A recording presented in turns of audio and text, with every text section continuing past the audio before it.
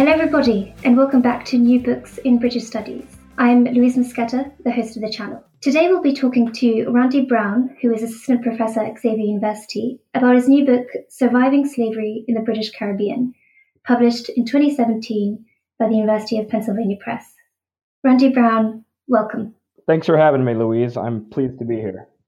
Randy, I wonder if you could begin the interview by telling us a little bit about yourself. Sure. I grew up in Florida, in the southern part of the United States, and went to undergraduate at Eckerd College in St. Petersburg, Florida. And I did my PhD at the University of North Carolina at Chapel Hill. Since 2012, I've taught at Xavier University in Cincinnati, Ohio. Right. And how did you come to research the topic of surviving slavery in the British Caribbean and eventually write the book? I think as long as I can remember, at least certainly back to high school, I had been interested in the history of slavery. I thought, even when I began graduate school, that I would end up studying slavery in the American South, but found myself drawn to the Caribbean and especially to Berbice, what's part of now Guyana, really because the sources there are so much stronger and richer than they are for the American South. So I had an interest in slavery for a very long time. I didn't know that interest would lead me to Guyana or to Berbice until really early on in graduate school. And so Berbice is really a fascinating territory, former British colony. Can you contextualize it, not least in its geography, but also how and why it's such an important colony to study in relation to histories of slavery in the British Caribbean and Atlantic slavery more generally? It's not on most people's radar, and I mean that not just for general readers, but even a lot of specialists in the Caribbean and the history of slavery haven't heard of Berbice or maybe not know exactly where it is. For listeners who don't know, it's the easternmost part of what's now Guyana, so the northern coast of South America, right on the border with Guyana and Suriname. It was, for a very long time, a Dutch colony. The Dutch were the first European powers to colonize Berbice, along with neighboring colonies of Demerara and Essequibo, in an area that was really kind of ignored by Spanish and Portuguese, with Spanish claims further west and Spanish America and Portuguese claims, of course, in Brazil to the east. So the Dutch got a foothold there very early in the 17th century and were slow to develop a very small slave society there. It only entered the British orbit at the end of the 18th century during the Napoleonic Wars. It actually bounces back and forth 6, 7, 8 times really in a decade or two, and eventually becomes a British colony. And one of the things the British do as soon as they establish formal control of Guyana is begin a massive development campaign to expand the level of plantation agriculture and to bring in tens of thousands of new African captives, both directly from Africa and from older British colonies. So by the time you get to the early 19th century, late period of slavery in the British Caribbean, colonies like Jamaica and Barbados are either stagnating or certainly not growing anymore. The fields and the soils in those fields are exhausted. There's simply not a lot of areas for new development. Guyana, on the other hand, has massive tracts of land that can be reclaimed from the rivers and from the seacoast. And it becomes this kind of new frontier, or the last frontier of slavery expanding in the Southern Caribbean, along with other places like Trinidad or Grenada, for example. So it's a very dynamic place where, in the span of just a couple decades, you can see this rapid expansion of the plantation complex, and then a series of economic challenges for planters, and then experiments in what the British call amelioration, or an effort to better regulate and somehow soften or make slavery more humane, and then emancipation. So Berbice is a kind of a microcosm of bigger changes in the Atlantic world in a very narrow, condensed time frame. And so you open your book really, I mean, the the time span of your research is it begins with the permanent the permanent occupation, so to speak, of Berbice by British authorities. So, but what were the legacies of Dutch colonialism in Berbice, even after it changed into British hands? The Dutch mattered quite a lot. And I don't work on the Dutch period. One, I don't read Dutch, and the source is really at the heart of my book, the records of a Dutch, then British official known as the Fiscal. We don't have those records for the Dutch period, for example. So even if we wanted to do this kind of work in the 18th century, we just don't have the records that would make that possible. The most important legacy of the Dutch is a legal system. Under Dutch rule, enslaved people had the legal right to lodge complaints against their owners, so plantation owners or slave owners, against managers, overseers, sometimes against other enslaved people themselves. They could go to this official known as the Fiscal, which didn't exist in other British colonies, except for those like Berbice who maintained that institution, and sometimes successfully prosecute violations of the law of slavery. Now, when the British conquered the colony, part of the terms of surrender were that they would maintain that institution. So what we get is a British colony that's, on the one hand, fully enmeshed in British amelioration and imperial debates about the abolition of the slave trade and the end of slavery, but with a really important Dutch legal legacy that distinguishes it from a place like Jamaica or Barbados, areas where slave owners simply were not under the same pressure to comply with certain laws on slavery. And so that's the most important one that gives us this body of records and that really changes the political situation for the way enslaved people can negotiate their day-to-day working lives with their owners, enslavers, and with one another. So actually, let's talk a little about these complaints. So how easy was it for an enslaved person in Berbice in the early 19th century to lay a complaint? I think it was very difficult. Now, technically, the law says that any enslaved person at any time can go and make a complaint for any reason and has to ask her or his owner or manager for a pass. There are pass laws in Berbice, like most slave societies, that prevent enslaved people from traveling off their estate. Now, in theory, they're supposed to be able to say, hey, Mr. Manager, I'd like to go complain about the recent flogging. Can you give me a pass to go complain to a powerful legal official against you? Now, of course, in theory, that worked. But in practice, what we see is many examples of enslaved people who have to weigh the advantages and disadvantages of complaining about any particular action. So the first obstacle, of course, is deciding whether or not a particular, say, act of violence is one that they can or should complain about. Not to mean they accepted it, but people in Berbice, not unlike people in any time or place, don't complain every time they feel wronged. They complain when they think they might have an opportunity to actually succeed. So they weigh that calculus, and then they've got to actually physically get off their plantation and make it to the colonial capital of Berbice, town of New Amsterdam, which is near the Atlantic coast. For enslaved people who lived in town, the geography made it more accessible. For those who lived on plantations that could be 10, 12, sometimes 20 or 30 miles, that was a day's or multi-day journey that, of course, requires them to cross multiple other plantations, to be seen, to risk being apprehended.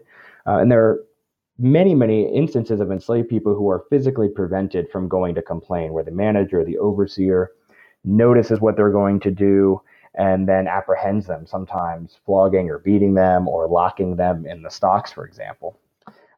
So it's hard to go to the Fiscal. And then once you make it to the Fiscal or to a protector of slaves, which is another official that the British institute during amelioration, who sort of augments the Fiscal's power, a whole other series of challenges begin, right? Trying to convince that official, one, that you're telling the truth. These are people who are not inclined generally to believe enslaved people. The Fiscal's on record himself. The Fiscal during most of this period is a man named Michael Bennett. who says that 9 out of 10 slaves are liars, that we shouldn't believe them. So they've got to convince them they're telling the truth. Then they've got to convince them the law was actually broken, which is a different thing than an enslaved person feeling aggrieved. So there's a series of, it's a long answer, but it's a long question, that it's very hard for enslaved people to make a complaint, and even harder to make a successful complaint. So what are the limits of the sources that you're using? What do the complaints, what don't they show? Well, I think they're going to show us, I mean, James Scott would call this a public transcript in a lot of ways. This is an archive in which enslaved people are carefully crafting their narratives in ways they think are going to be successful.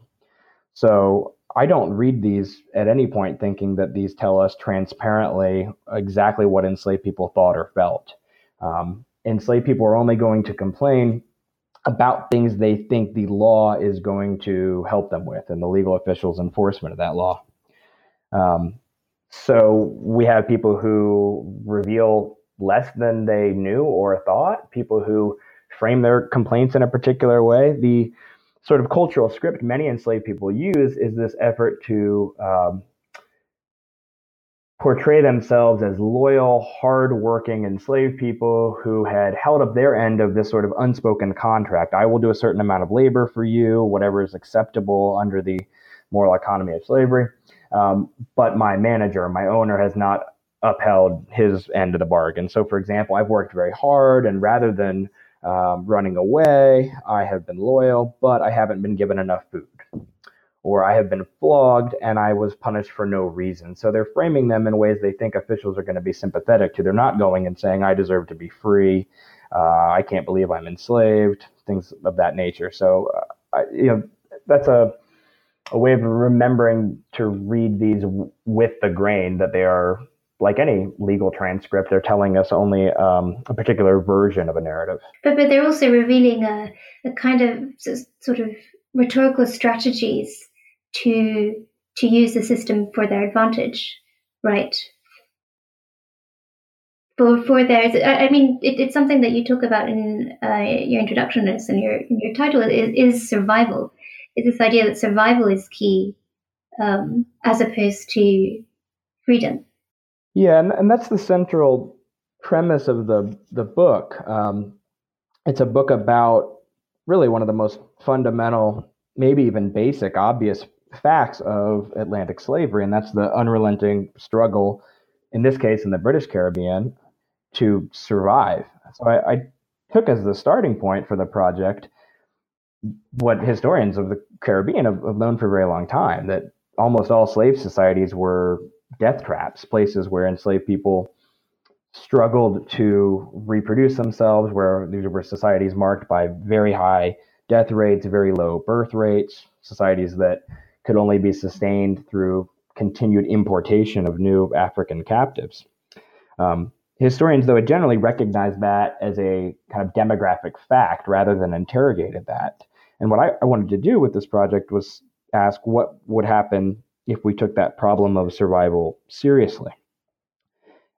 And so it's an effort to kind of reframe the starting point for understanding the politics and power relationships of Atlantic slavery, which we've tended to see in terms of either a top-down or a bottom-up struggle between enslaved people and their enslavers.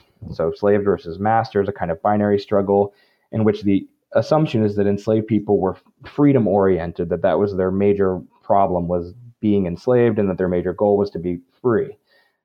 I would not argue that enslaved people didn't want to be free. Of course, that's not the argument here. But what I'm trying to show is that for most enslaved people, the primary concern was simply to stay alive, not to resist or escape slavery, but how to survive it. And that when I did that, when I started with survival, it really changed for me in a very powerful way how I understood enslaved people's social relationships, their cultural practices, and their political strategies. This actually brings me to my next question, which is about slave drivers. You have this entire chapter dedicated to slave drivers and really unpicking the complaints and mining the complaints to try and understand the power relationships between slave drivers and enslaved peoples or managers. Could you talk a little bit more about that? Yeah, I got interested in drivers early on in the research of this project, reading through complaints and realizing that drivers popped up almost everywhere and in many different ways. As first of all, I should just explain them for people who don't know. Um, Drivers are enslaved men, and that's important. They're almost always men for reasons maybe we can talk about, who are crucial go-betweens for other enslaved laborers on the one hand, so primarily field laborers, and then they're enslavers above them, white or European overseers, managers, planters, or plantation owners. And their primary job is to supervise other enslaved people at work, to punish enslaved people who have committed some sort of infraction, and to enforce plantation discipline. So they're not unlike a foreman in a factory setting on the plantation. And if we say follow Sidney Mintz and think of the plantation as a kind of prototypical factory in the fields, the drivers really are the foremen who made that system work. For a long time, historians have acknowledged that drivers were very important, but they've been kind of caricatured or put into two camps. And the debate, to my mind, seemed just a little stale to the extent that there was a debate about drivers, and there's very little historiography about them. Historians tend to want to say, well, were drivers generally rebels? Were they kind of with enslaved people? Were they leaders of the community? And on the other side, historians say, no, drivers generally were simply, they capitulated, they accommodated, they facilitated slavery. And I thought that was a kind of narrow dichotomy or a kind of a false choice. And so what I wanted to see here was how did drivers try to walk that tightrope, as a matter of speaking here. So how did they try to balance these competing demands? On the one hand, people above them who expected them to enforce plantation discipline, keep the plantation going. And on the other hand, enslaved people who drivers had to live with them at the end of the day. And so what I wanted to see was how drivers tried to balance those things. And the reason it matters for drivers, so obviously the driver is very important for the plantation itself. The role of the driver is very important for a driver because it is a survival strategy for these men. Drivers live a decade or more on average longer than other enslaved men. And while they are living, they have a better quality of life. They have better food, they have better clothing, they have better housing. They also enjoy a number of what we might think of as social perks. They're more likely to marry and have larger families. So within the confines of slavery, drivers found a way to make, if not a tolerable life, certainly a materially better life to the extent that we can gauge that from the records than ordinary enslaved people. But doing so was a very hard job because they've got to do really an impossible job of satisfying both their enslavers and their fellow slaves. So what were the consequences of being demoted, for example? Could be really horrific. Many drivers protested bitterly being demoted. What that meant for some drivers was simply unacceptable. One of the, to me, most striking examples of this is a driver named Philip. He's an African man on a plantation called Canefield, a sugar plantation, as you might guess from the name. And he's demoted and he's ordered to go back to the field.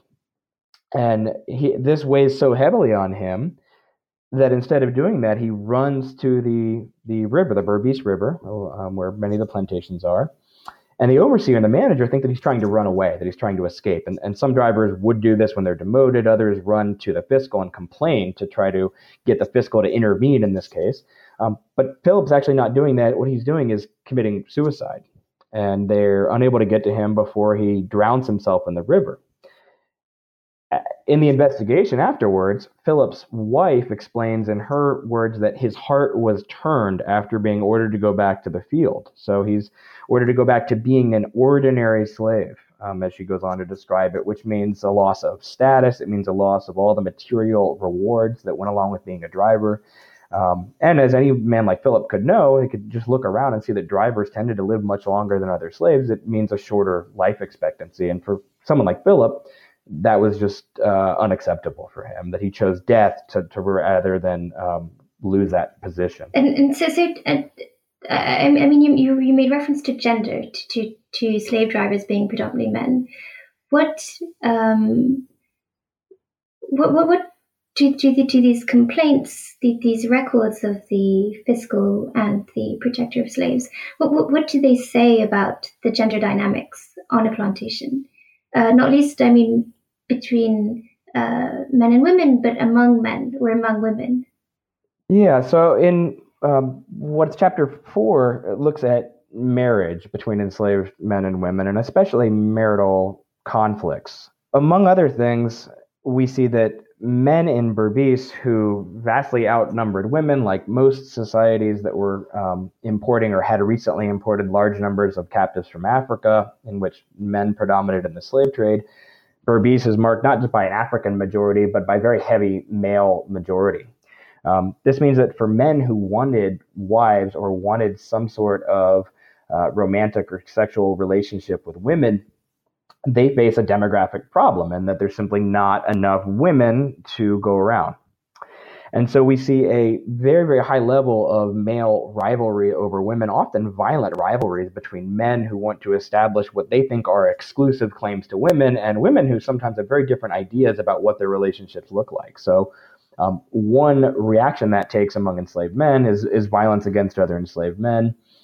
Another reaction that another form that takes, however, is men who are using violence and intimidation to try to control women that they think are their wives. And often the women in these complaints say, no, we've been separated for a very long time, or I told him I wanted nothing to do with him.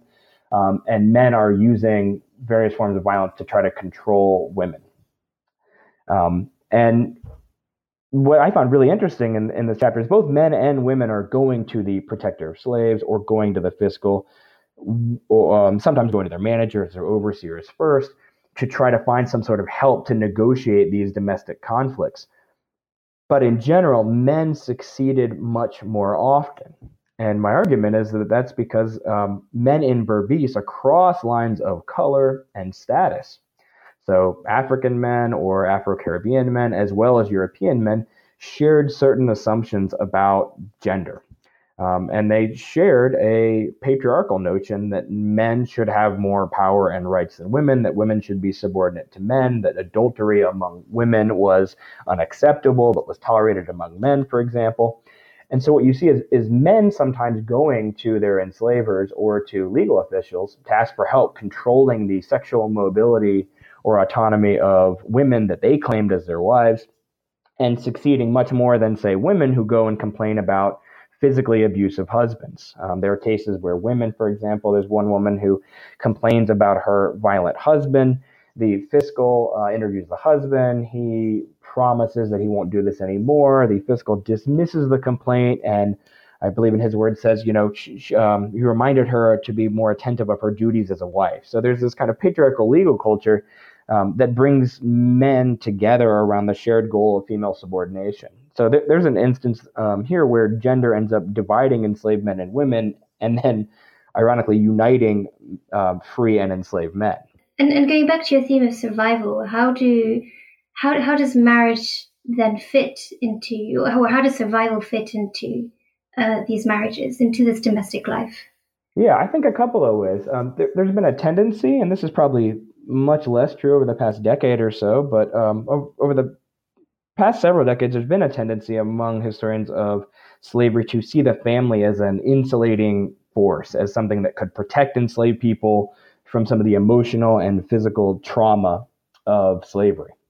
I think a newer generation, certainly of feminist historians of slavery, are reminding us that many of the power dynamics that existed outside of the house also existed within the slave household, and that marriage and family life not only facilitated enslaved people's survival, but could be the very terrain on which they're fighting to survive. So enslaved marriages, not unlike free marriages in the 19th century, could be dangerous. They could be places where people ran into very violent conflicts with one another.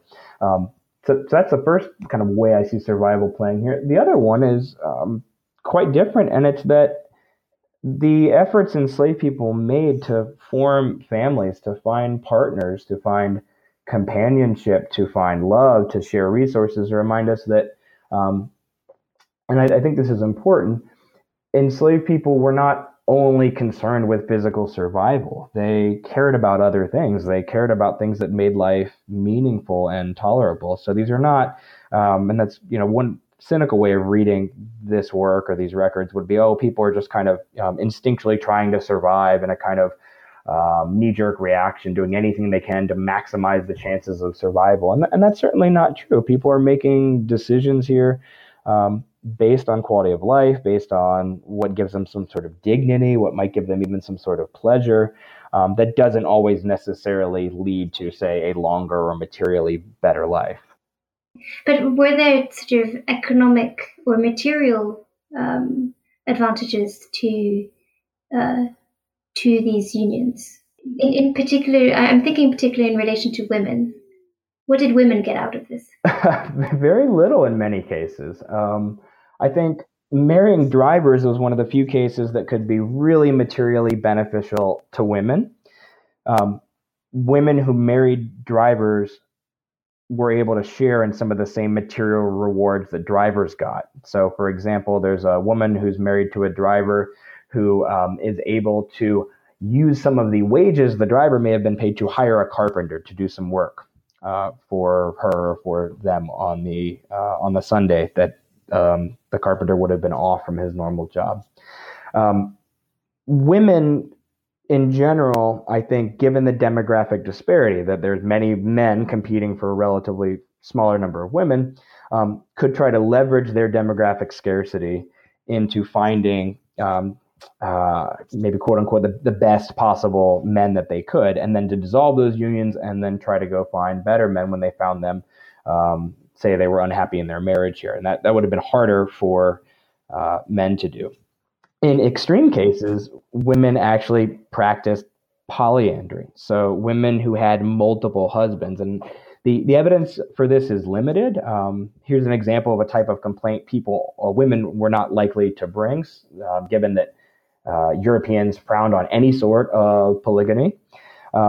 So we have cases of polyandry where women are having multiple husbands, and both enslaved men and plantation managers find this really objectionable for moral reasons. And also enslaved men just think it's untenable that they're struggling to find, say, one wife, and then certain women are monopolizing many men. So that's a kind of extreme example of how women tried to turn the demographic advantage that they had in their favor by, say, having multiple men who might be able to provide different things, or have husbands, say, one on a plantation and one on another estate, or one in town. So we've been talking a lot about sort of survival and power relations in different parts of the plantations, if you will. So with the slave driver in domestic life, but what's the spiritual dimension? How does survival, does power play out spiritually on the plantations? The enslaved people in Berbice, whether they were born in Africa or born in the Caribbean, shared certain assumptions about sickness, health, and spiritual power. And this comes together really around the catch-all term in Berbice and in the wider British Caribbean known as obia. And there's a lot of debate about exactly what obia means, how we define it, and along with some other historians like Diana Payton, for example, I'm kind of less interested in how we might precisely define it, and more interested in looking at how enslaved people used it, what they thought about it. And so in Chapter 5, which is on the spiritual practice known as obia, it's about one particular healing ritual known as the Minji Mama dance. Minji's the Berbice Dutch, so the Creole language word for water. So this is the water mama dance. And this is a dance that's performed in moments of crisis. Now, the way that enslaved people understood misfortune, sickness, for example, certainly on an epidemic level, is that there must have been some sort of malevolent spiritual force or poison that was operating. And this is understandable. The European or Anglo-American healthcare enslaved people received actually did very little to help them. In many cases, it simply made them worse. So enslaved people tended to rely on their own healers, including practitioners of obia. whether they self-identified as Obeah practitioners or not. This was kind of the catch-all term for them. So in these two cases I tell in that chapter, which is a kind of micro-historical look at two different Minji Mama dances, or two versions of the same dance on different plantations, one orchestrated by a Central African man named Hans, the other by a Creole or Berbice-born man named Willem. Enslaved people on both of these estates become really concerned that a large number of people are getting sick and then dying. Now, given what we know about the death rates in Berbice, things must have been particularly bad for them in these two cases, where the drivers, back to the drivers, decided to call in outsider, to call in an expert to first try to diagnose the problem and then try to form some sort of solution or healing. And in both cases, actually, things go wrong, which is probably why we know about them. And I can say more about exactly how these cases play out and the reaction of different people, if you like. But what's quite interesting about those cases is that it's the drivers that are taking the initiative to invite these Obeah practitioners onto the plantations that they work in. What does that say about the relationship between these Obeah practitioners and drivers and authority? Well, a couple of things. So the drivers were probably motivated by a couple of different things when they decided to call an Obeah practitioner in.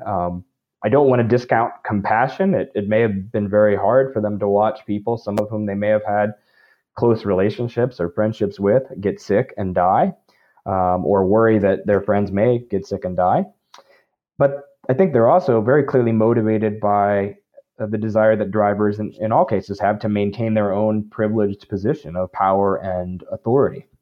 What's ironic here is that the way the drivers decide to do that, faced with really no other viable option, is to go to these practitioners of Obeah who are known to be powerful and potentially helpful, but also very dangerous and can open up a host of new problems for the drivers. They can act as, if things go right, the Obeah practitioner can come in, can consult with the drivers, can identify the source of the problem, in this case, perform a Minji Mama dance, heal the plantation, and then everybody's happy. The plantation's spiritual and physical health is restored.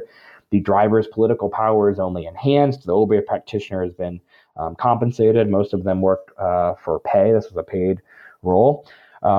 That's not what happens in these cases. And the fact that the Obeah practitioners, in one case, Hans is interrupted, and the other case of Willem, ends up failing in a very horrific and dramatic way, killing the enslaved woman that he meant to heal at one point, opens the drivers up to a host of all kinds of other problems, and it backfires. And the drivers in both cases are demoted from their position. The driver who participated in one case is a man named January, complains 10 years later about his manager, and he begins that complaint to the fiscal by reminding the fiscal that he had been demoted because he had been blamed for inviting the driver, Hans, in to perform the Minji Mama dance. So Obeah practitioners and drivers are two different types of political authorities. The driver's power comes from official appointment as well as from a certain level of community esteem in the eyes of enslaved people, whereas the Obeah practitioner's power is based on an ability to spiritually heal or harm, to manipulate spiritual forces. So that's a power that's more difficult for plantation managers and owners to control. They're not the ones who provide that Obeah practitioner with that authority, so it makes it much more difficult to control than, say, demoting a driver. And I mean, could you talk a little bit more about these Minji Mama ceremonies, because they can have a very violent, or in the two cases that you highlight in your chapter, they have a violent consequence. So, how do you contextualize that violence? Sure, and just before saying much about the violence of the Minji Mama, I just want to be really clear that the Minji Mama dance is not Obia as a whole. Obia has been so mischaracterized, really starting with British observers in the 18th century, and caricatured as a dangerous, violent heathen practice. It remains illegal in some places in the British Caribbean now, so it's a very misunderstood and maligned practice. So when talking about it, I just want to be very careful that we shouldn't exaggerate the level of violence or danger, and we shouldn't pretend that the Minji Mama dance, for example, or the form it takes in these cases is typical of everyday Obia. Instead, what we see here is a diagnostic ritual performed in moments of crisis. So I liken this when we think about the dangers involved and the risks and the violence of it to, say, particularly invasive surgical practice now, which makes it a little easier for us to understand. You might think if I describe you have a problem and say, well, we're going to cut into you and you're going to bleed a lot and it's going to pain and there's going to be several risks. You might think, well, why would I ever do that, right? That sounds dangerous. That sounds violent. It's going to cause me a lot of pain. Well, if the power to cure you is there, it might make a little bit more sense. So the form that this takes in the Minji Mama dance, which is first designed to identify the root cause of some sort of problem. So to take the case of Willem, who performs it on the plantation with the unwieldy Dutch name of Ophoopt van Better. He's called in by the drivers who tell him everybody's getting sick and the children are dying. They don't know why. Willem first tries to cure people individually. And the violence here is very, very minimal. He sprinkles some water over people's heads, does a sort of blessing or curing ceremony, strikes them over the head with some branches. And the response of enslaved people here is telling here. They end up saying during the trial record that this, which is how we know about this case, Willem came, he did these things. Afterward, I felt much better. Or as one woman, Cornelia, says, I found myself cured. So enslaved people believed in the curative potential of these rituals. Maybe not all of them and maybe not every ritual, but they certainly, in general, had a sense that the risks associated with the Minji Mama dance could be worth it. Now, the violence takes a sort of extreme form when Willem identifies a elderly Congolese woman named Madeline as, in his words, the cause of all the bad business on the estate, bad being a synonym for malevolent spiritual power or maybe an antisocial use of obia. The way that Willem tries to cure her, so that's the identification, the curing process, which happens over a series of 2 nights, is to tie Madeline up at one point before the driver's door, at another point before different trees, and to both himself and along with other enslaved people he orders to do this, beat, flog, and whip Madeline. At one point, they rub guinea pepper, which is a hot chili pepper, in her eyes and in her genitals. So this is a extremely brutal and painful ritual. But it's important to understand that as Willem understood it and many of the other enslaved people who witnessed and participated it understood it, this was not torture. This was a very, very violent, painful, but it was a healing ritual designed to purify or to cure Madeline. So think of it more of as a sort of exorcism than, say, the torture of a suspected witch in early modern Europe. So the goal is different, even if the form that it takes is very, very violent. But these, the use of the pepper and the whip, they're also used by plantation authorities, right?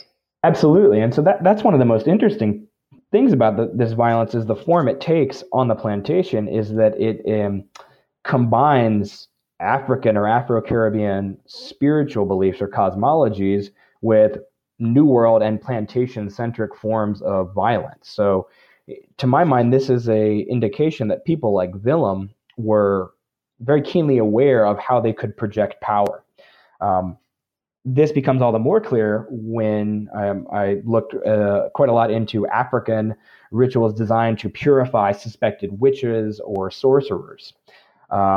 And these types of violence just did not exist in African rituals to the extent that I could find out and talking to Africanists about this. So floggings, the use of pepper in eyes and genitals, this type of beating, really, these are things that would have been learned on Caribbean plantations. So here is what creolization looks like really in a microcosm. You've got African beliefs about spiritual powers, health, and sickness.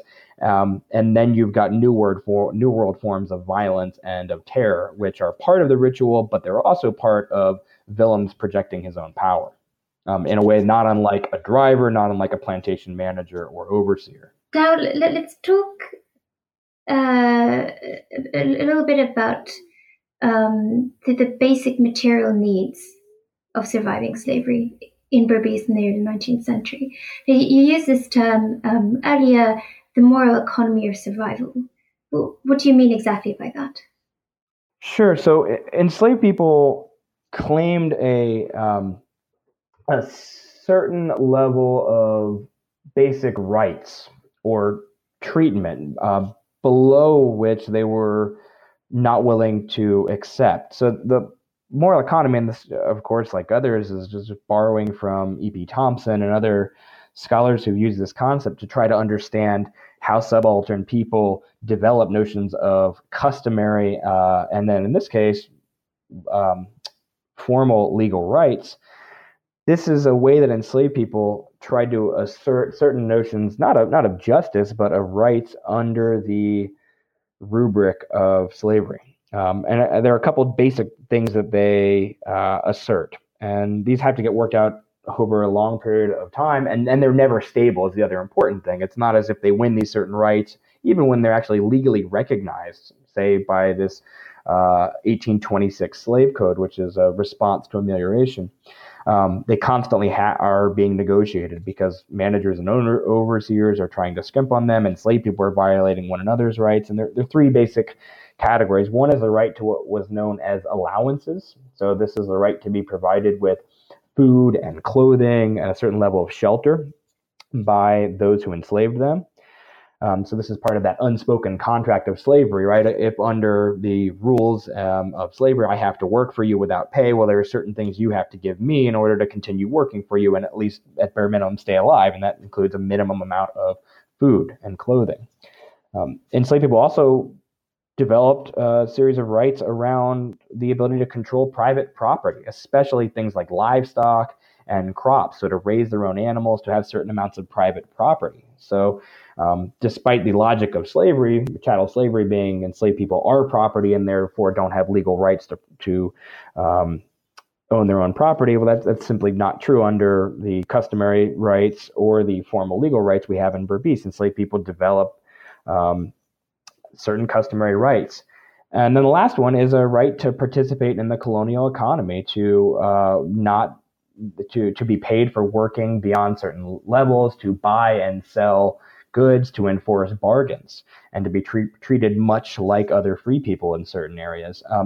To me, the most interesting thing about these rights is that once we get to amelioration, once we get to the British government trying to develop a certain formal mechanism for regulating the relationships between enslaved people and their enslavers, there's a recognition even in the law itself that says, whereas enslaved people have customarily had the right to A, B, and C, now we're going to codify that in law.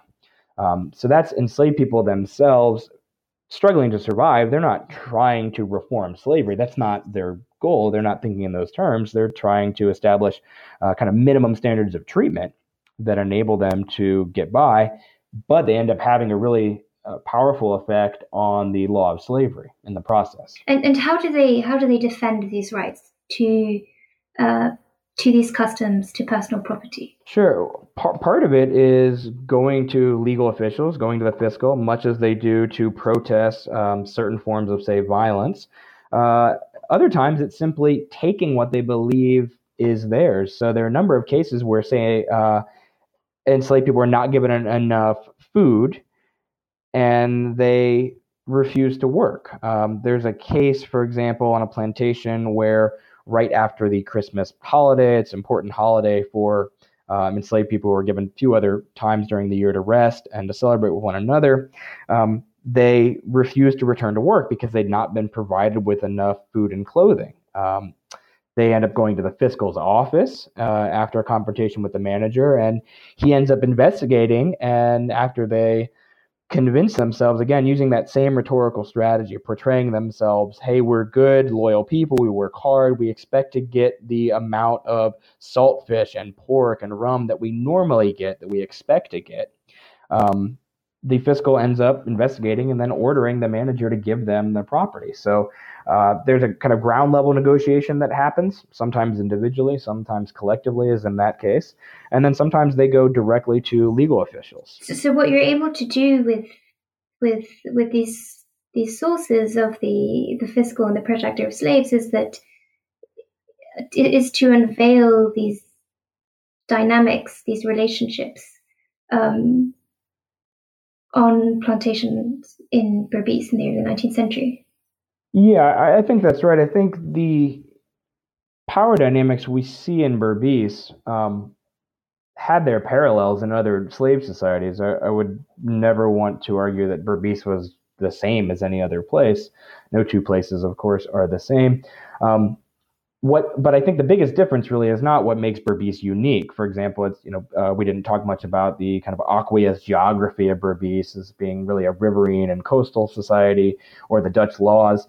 I think what is unique here is that we have these records, which are going to shine a spotlight on similar power dynamics, conflicts between enslaved people and their enslavers, enslaved people's efforts to enforce customary rights. I think we see these things because we get kind of a lightning bolt that illuminates the world of slavery here that we don't have in parallel slave societies, say in the 19th century British Caribbean, or in Brazil, or in the American South. Now, there are big differences between those, of course, in terms of geography, in terms of the political culture there. But I think a lot of these basic things that enslaved people are struggling to do, and as part of a larger struggle to survive, we could see if we had similar sources, or we may see if we start framing studies of slavery by asking this question, right? How did enslaved people try to survive, rather than how did enslaved people try to escape or resist? Well, Randy, we've taken up a lot of your time, but as a final question, I hope you don't mind me asking, what are you working on now? No, don't mind at all. We talked about drivers, and I continue to be very, very interested in them. So I'm starting a new project on the role of drivers throughout plantation societies in the Americas. So, of course, I looked at them here in this book in Berbice, drawing comparisons and bringing in some work on drivers in other places. But over the past year or so, I've begun a new book project that looks at drivers in multiple different plantation societies well before the 19th century. So I've started doing some work in archives in Cuba and also with cases from Jamaica. And I'm particularly interested at the current moment in the gendered relationships between drivers who were enslaved men and then enslaved women as field laborers, as wives. And so not exactly sure what that project's going to look like. One thing I learned in the process of writing a book is that where you think you're starting and how you think it'll be organized changes over time. But I'm continuing to read anything I can get my hands on about drivers. Well, that sounds like a really fascinating and important project. All the best with that. Randy, I want to thank you for being on the show today. It's been very interesting, very informative, but also an absolute pleasure. So thanks again. Oh, it's been my pleasure. Thank you so much for having me. I appreciate it. No problem. Take care.